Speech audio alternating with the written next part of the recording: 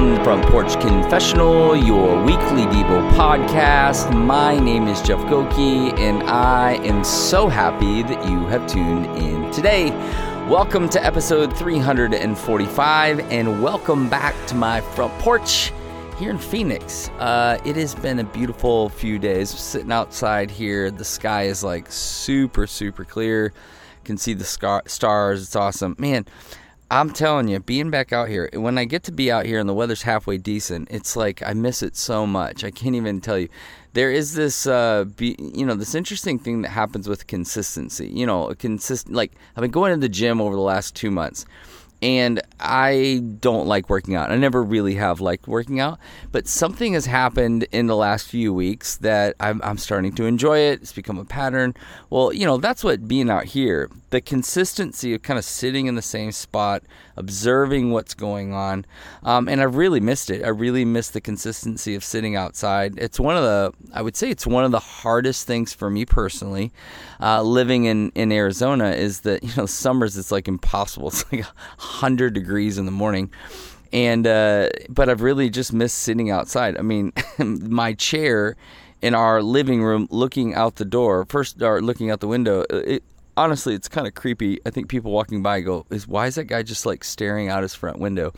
That's not even, it doesn't even compare to sitting out here and hearing all the sounds and all that kind of stuff. So really missing it, but it is nice out here. When I get out here and I'm able to do the podcast, like it is nice just to sit out here and kind of take it in. Really excited for summer to come to an end and to get back to some of that awesome Phoenix weather. Hope you're doing good wherever you are, whatever's going on. Hope you're having an awesome day. Labor Day weekend this weekend. I'm actually really looking forward to it. It has been a pretty crazy couple months, and my work with Phoenix One, it's just kind of picked up pretty extensively. We've just helping a lot of pastors and staff from churches, and it just seems like, man, by the time I get to Friday, I'm like, woo, just heavy things and lots of meetings and things like that. Awesome. I love what I get to do. I can't believe I get to do that for a job, to do this for a job. But I come to Friday, I'm like, goodness, I am wiped out. So I'm looking forward to taking Monday off, relaxing a little bit. Dove hunting season will be kicking off on the 1st, so excited for that as well. So anyway, but I hope you're doing good. Hope you're doing good wherever you are, whenever you're listening to this. Hope you're awesome. Thank you for all of you who continue to listen to this podcast. I really love that. We're learning, growing, figuring things out together. I love that. And if you're new, welcome. So glad you're listening. And then there's a bunch of you who give to the podcast. Thank you so much. FrontPorchConfessional.com. There's a little tab that says partner. There's multiple different ways that you can partner. You can go there and they will direct you to how you can be a part of this financially if you'd like to do that. But thank you for listening. Thank you for those of you who continue to give to the podcast. Really appreciate it. So, okay, our passage for today, Psalms 27. I just got done. I've been doing maybe a 2-month study through Psalms. So I just wrapped it up on Friday. And Psalms 27 just stood out to me. So I'll be doing some passages out of Psalm 27. But Psalms 27:1 says this: "The Lord is my light and my salvation. Whom shall I fear? The Lord is the stronghold of my life. Of whom shall I be afraid?" I'll read it again. Psalms 27:1. "The Lord is my light and my salvation. Whom shall I fear? The Lord is the stronghold of my life. Of whom shall I be afraid?" When I was a junior high youth pastor, we used to do these kind of explore trips. We'd go all over the place. So I remember we did this explore trip. I think it was in West Virginia, and I was a pastor in Illinois. We did this road trip to West Virginia. It was amazing.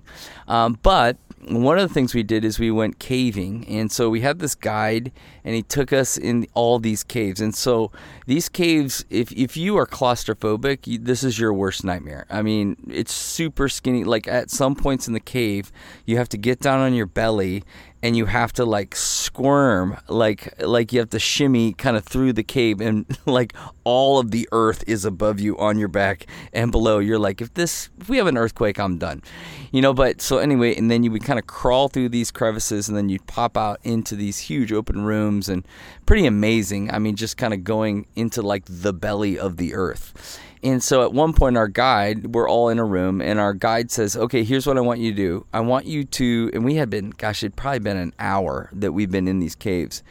And so he goes, here's what I want you to do. I want you to turn off your lights. So everybody turned off their lights.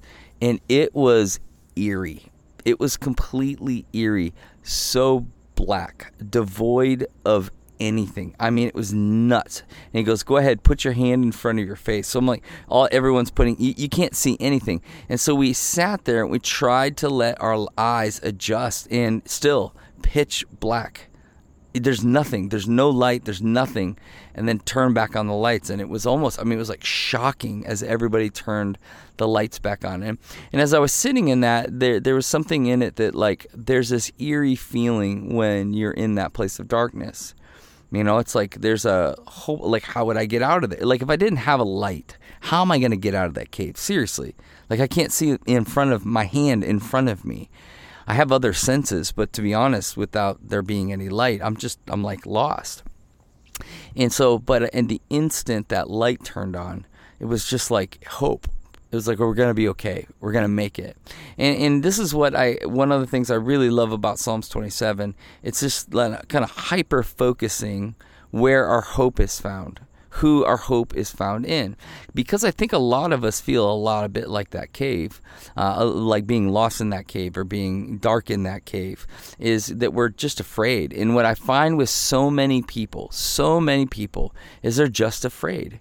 And I have these moments in my life. When we first started Phoenix One, I remember sitting out here on the front porch going, how am I going to fund this thing?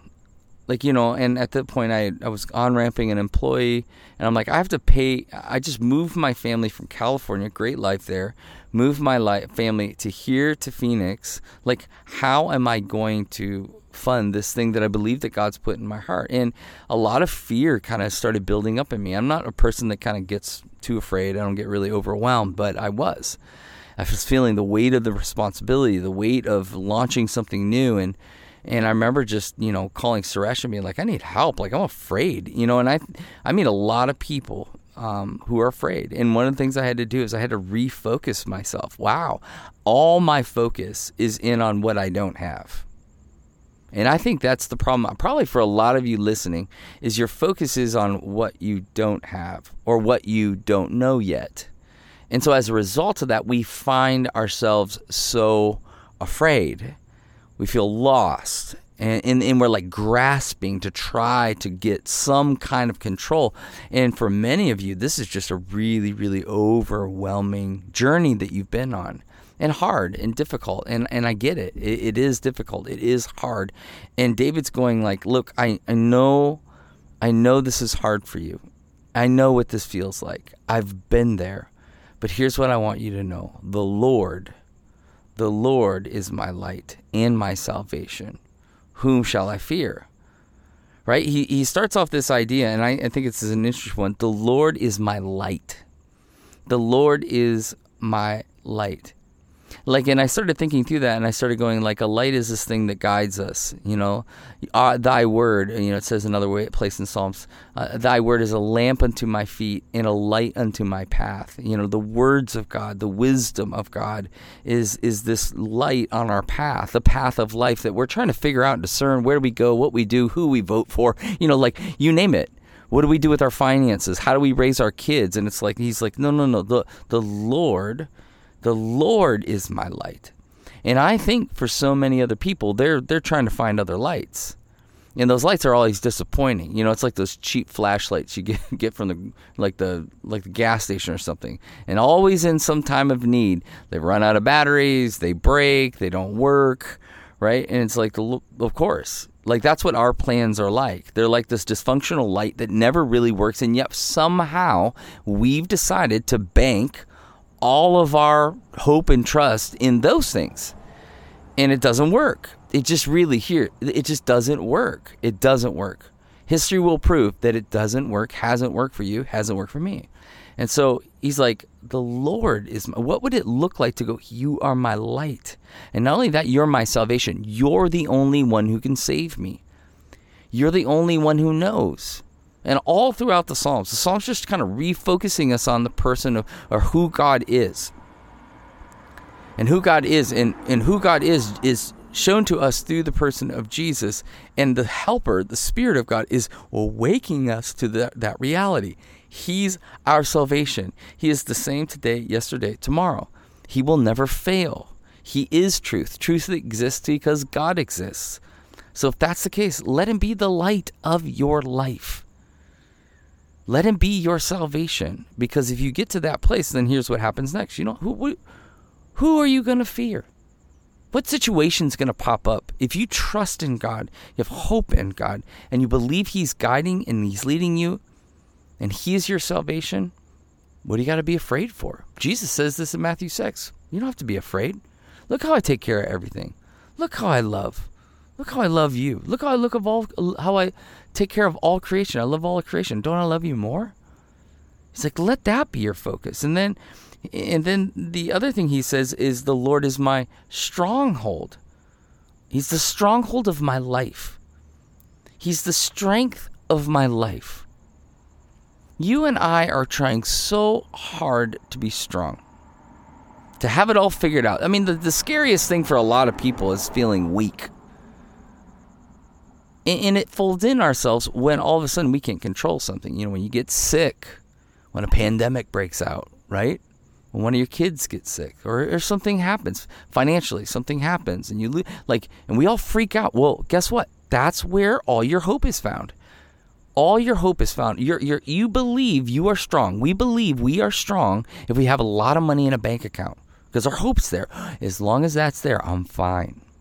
I'm going to be okay. As long as this president or that president is in, I'll be fine. As long as this politician or that politician, I'll be fine. It's a lie. It's not real. David is refocusing us. Something else for us is giving us our strength. And what happens is it disappoints us over and over and over. And yet we keep making the same mistakes. And he's like, when I understand that the Lord is my light, that he's my salvation, that he's my stronghold, he just says, whom shall I be afraid? What's gonna bring me down? And maybe the reason why life feels so sideways, maybe the reason why life feels so heavy and whole, is your focus is wrong. Your solutions, the things you're looking for solutions, are wrong. And they're just misleading you. And they're actually leading you into a fear-type life, a fearful reality. And we're trying to be, the scriptures are trying to refocus us on the Lord and who he is and what he does and what he wants to do for you and for me. This is why as we look at Jesus, we go, he goes to the cross. Not my will, but yours be done. He's in the Garden of Gethsemane. Not your will, but yours be done. He heads to the cross. Why? Because he knows the Lord's the light. He knows the Lord's the salvation. And he knows the Lord will be his strength. And we need to model our lives in that reality, because the truth of it is this, is like what you fear, you will follow. What you fear, you will follow. And if you fear the Lord, you will follow him. Even when it doesn't make sense, even when it doesn't all work out the way you want to, if he's your focus, what you will find is a peace that passes all understanding, a joy even in the midst of suffering. And this is what the psalmist is trying to help us understand, help us recognize, help us grasp onto. So the question is, what fear are you allowing to control you? Because that fear oftentimes is becoming a god in your life. What fear or even what strategy are you trying to use outside of the Lord that you feel like is going to save you and rescue you? It will not do that. Repent.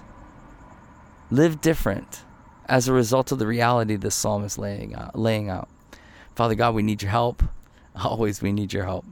Thank you that you love us, that you care for us, that you are our light, our salvation, and our stronghold. We have nothing to be afraid. Thank you, Lord. Thank you, Lord. So take a breath. Reflect and believe that the God of the universe is near to you in your own heartbeat. Until next time, cheers.